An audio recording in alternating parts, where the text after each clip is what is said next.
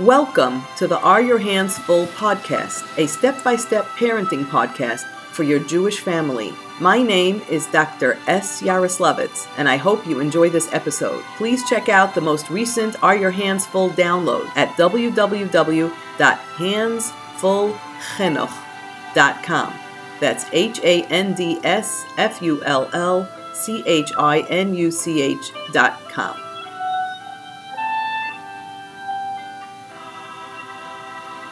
So what happens to kids when they begin to feel unsafe? What do they do? How do they respond? Children will consistently crave a state of safety and security. So how do they do that? How do they accomplish that?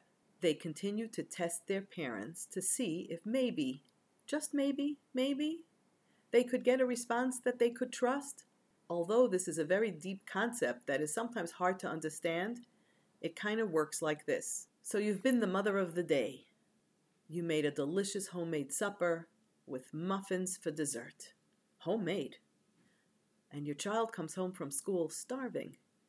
And he comes into the kitchen and he sees these delicious, warm, hot muffins on the counter. And he says, "Ooh, muffins, can I have one?"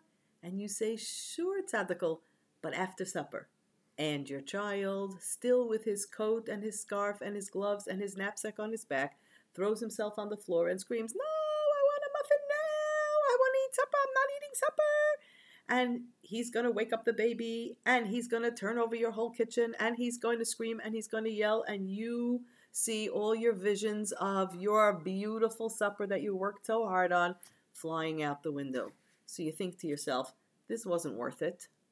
That's crazy. What am I doing? So you say to him, shh. You know what? Let's try something. Let's make a deal. A quarter of a muffin now, just so you can taste it.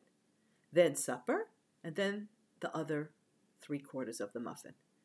And the tears go flying back in the child's eyes, and you breathe a sigh of relief, and he has a quarter of a muffin now, and then he eats a beautiful dinner, and then he has the 3/4 of the muffin. And you're so proud of yourself. What went wrong? What's wrong with this picture? These behaviors are actually known as testing behaviors. And testing behaviors do exactly what they say they do. They test. Maybe, just maybe, my mother or father will stand behind their word. Then maybe, just maybe, I will have a mother and father that I can trust. Because I need a mother or father I can trust a lot more than I need a muffin. If you can think clearly while your child is screeching for a muffin, and remember what's really going on, you're going to have a much bigger chance of maintaining your resolve and not changing your mind in response to tantrums during moments like these. And you will be giving your child a gift of a lifetime, because your child will know that he or she can trust you, and that he or she will ultimately be able to trust future relationships in their lives. I know this is a deep concept, but if you get hung up on the muffin, if you get hung up on the toy in the toy store, if you get hung up on a child's temporary state of happiness, you are depriving them of a much deeper ability to trust the people in their lives. Thanks for listening to my podcast.